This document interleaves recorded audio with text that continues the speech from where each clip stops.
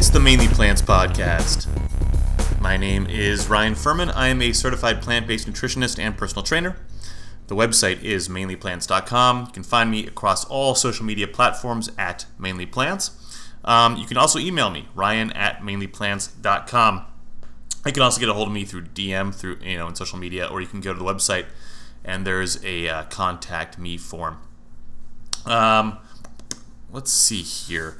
Real quick, I wanted to say, if you're thinking about having a consultation, the first thing you should know is that the initial consultation is free. It's 15-20 minutes. It's done over the phone at your convenience. And then from there, if you decide to pursue help from me or guidance from me, then we can talk about plans and kind of tailor something to you. But what I wanted to say is that if you plan or are thinking about doing that, I would do it sooner than later, because things are really starting to pick up. Usually there's kind of a lull at the beginning of summer and middle of summer, but right now it's starting to pick up a bit. I'm not sure why it trends that way, but I don't want you to miss out, if I have too many clients. So if you're thinking about it, do it. It's free. At least talk to me. We can see what the deal is and put your worries to bed. What else is there? I think that's all for the housekeeping this week. I wanted to talk to you guys this week about Salmonella. It comes up a lot in news reports, but I want to make sure that we all understand what it really is and why it comes about. So, real quick, I was looking at news articles, when I was reading the news this week, and I saw two recalls for products that were possibly containing Salmonella. The first one was Ritz crackers, and the company that makes Ritz crackers was issuing a warning and a recall for Ritz crackers, certain types of Ritz crackers. Let me see if I can find. I can't find that right now, but because there actually hasn't been anybody who's been sick from their crackers, but my guess is that they found traces of it in their factory, so they're getting out ahead of it. That was 3 days ago. Today is the 26th. You're hearing this at earliest on the 27th, Friday. So the other one is that Pepperidge Farm has recalled Goldfish cracker varieties due to possible Salmonella contamination. And I wanted to read to you this article, and then I wanted to talk to you about Salmonella more in depth. So this article is by Kathleen Joyce, and it goes: Pepperidge Farm has announced it has voluntarily recalled 4 varieties of Goldfish crackers over concerns the snacks could potentially carry Salmonella. The company said the affected crackers are Flavor Blasted Extra Cheddar, Flavor Blasted Sour Cream and Onion, Goldfish Baked with Whole Grain Extra Cheddar, and Goldfish Mix Extra Cheddar and Pretzel. I'm sure you can see the common trend running through those flavors.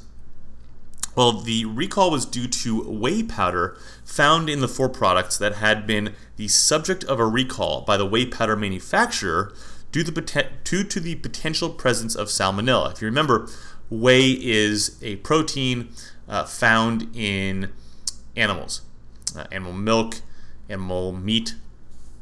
So Pepperidge Farm said in a statement, today we announced the voluntary recall of 4 varieties of Goldfish crackers after being notified by one of our ingredient suppliers that a whey powder in a seasoning that is applied to these crackers has been the subject of a recall due to the potential presence of Salmonella. This decision was made out of an abundance of caution.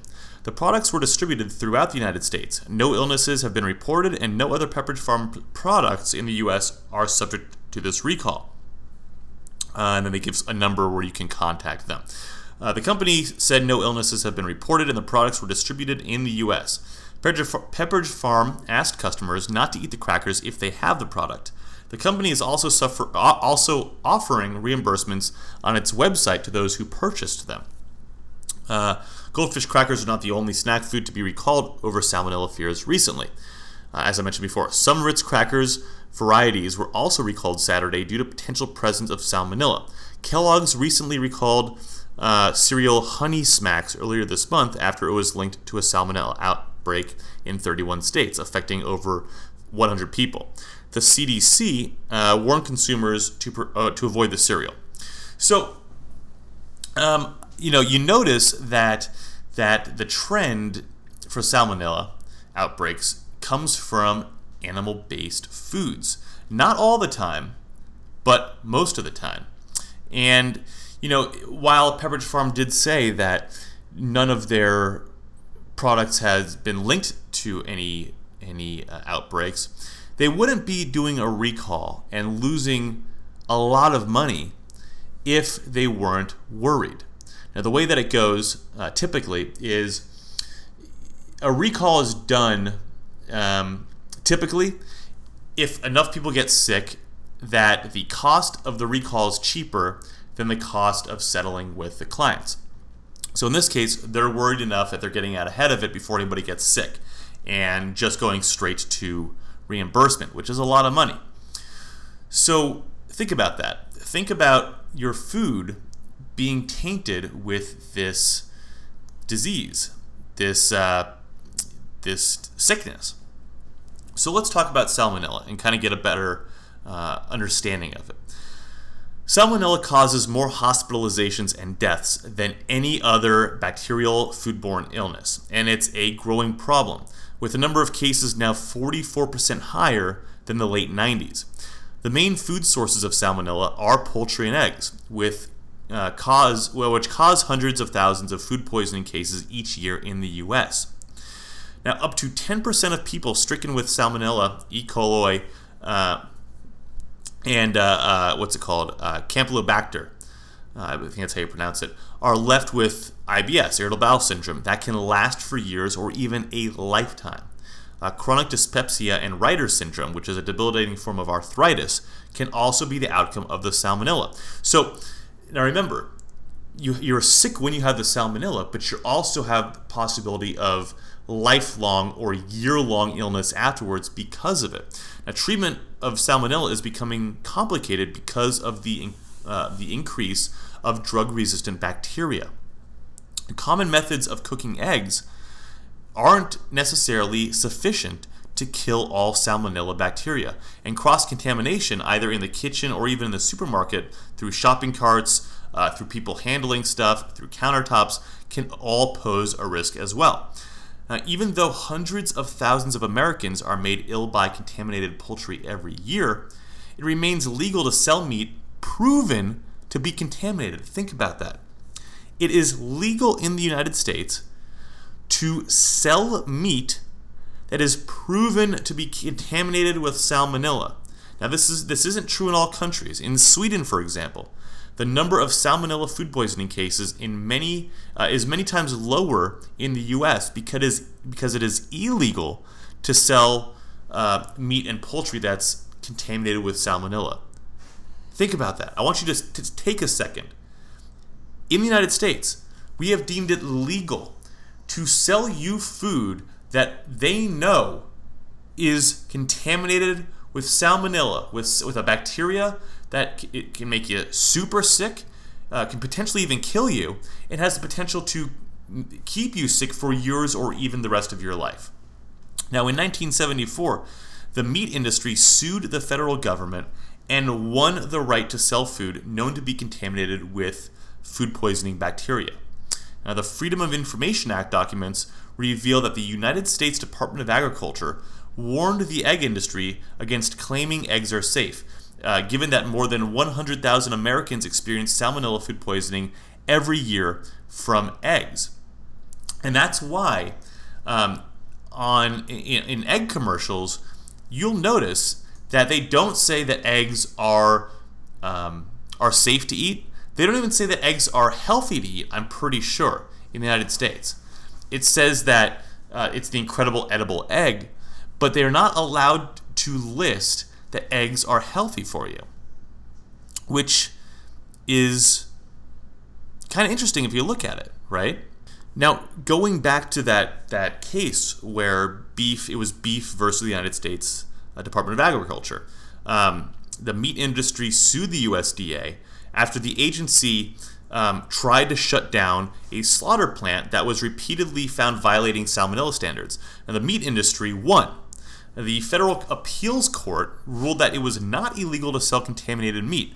In fact, what was illegal was the USDA trying to protect the public by shutting down the plant. Now, because normal cooking practices, quote unquote, destroy salmonella, the presence of salmonella in meat products does not render them, quote, injurious to health, unquote. And salmonella-infected meat is thus legal to sell to the consumer, end quote. That's super scary, right?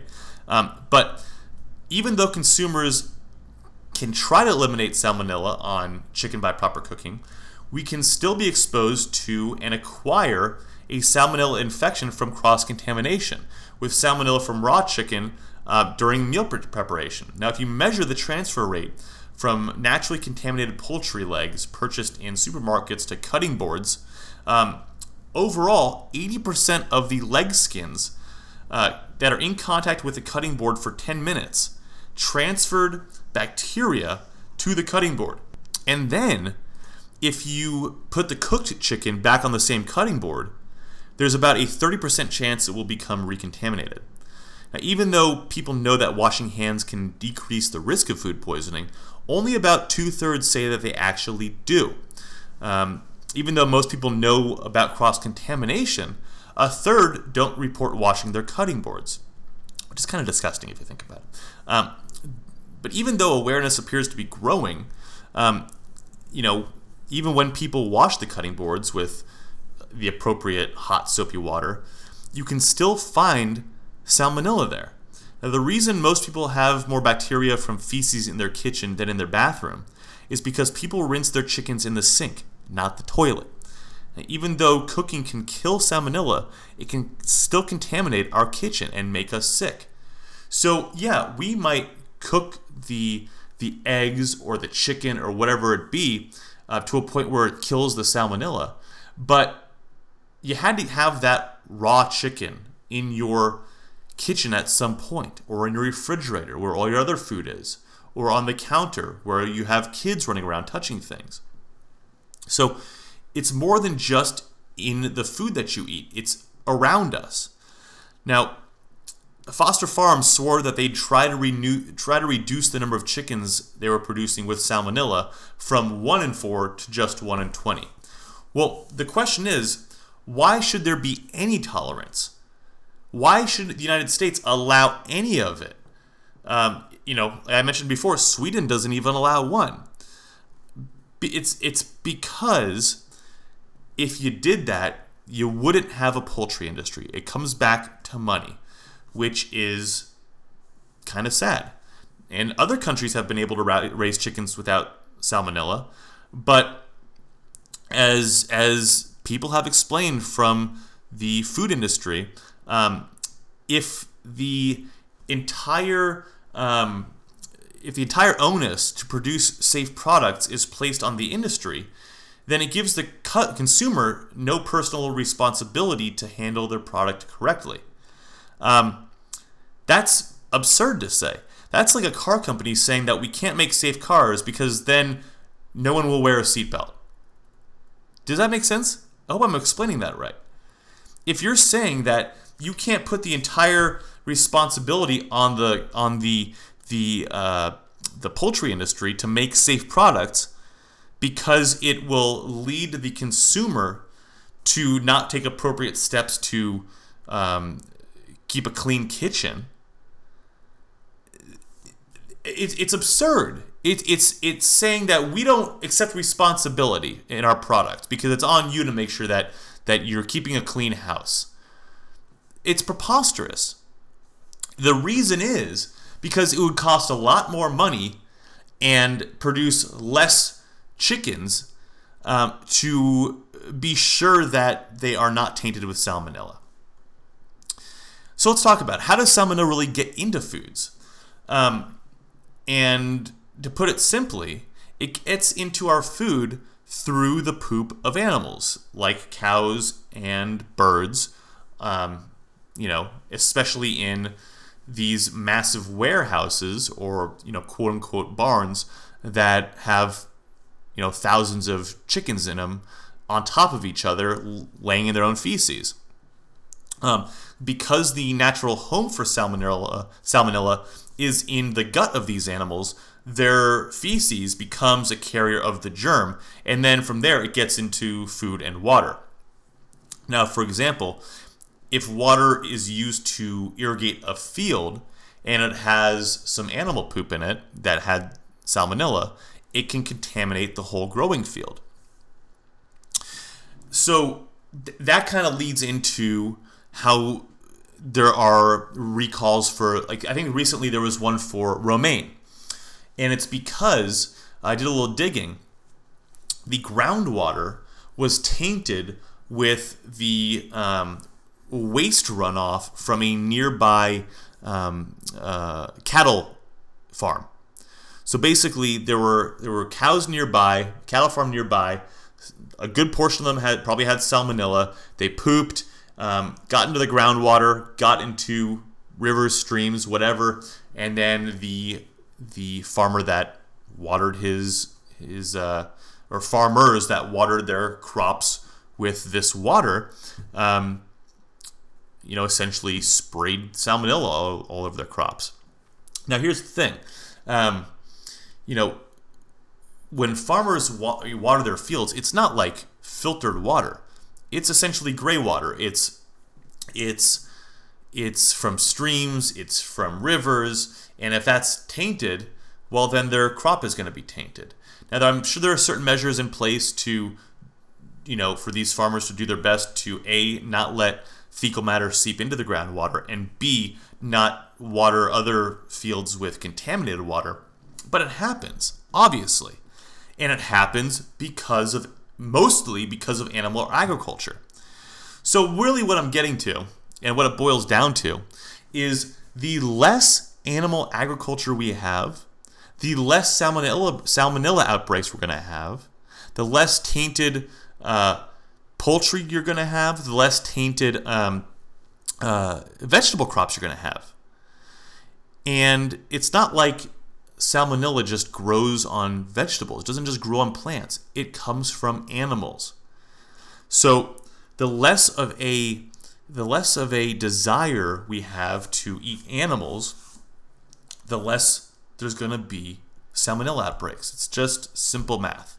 So I really hope I shed some light on this. I really hope you can understand why salmonella outbreaks happen, what salmonella is. If you're still confused, if you still have some questions, if you're concerned about some stuff, please go ahead and shoot me an email, ryan@mainlyplants.com. But it's always good practice to keep a clean house because, like I talked about before, the U.S. allows for tainted poultry, and there is cross-contamination. So even if you are totally plant-based, it's still good practice to keep a clean house. Wash your cutting boards. Wash your produce when you get home from the grocery store. A good tip is if you just fill your sink with water and put about a cup or two of apple cider vinegar in there, mix it around, throw all your vegetables in, it will pull the wax off, it will wash them, it will hopefully decontaminate them, it'll mitigate you possibly getting foodborne illness. So again, questions, comments, concerns, ryan@mainlyplants.com. And until next week, go eat a salad.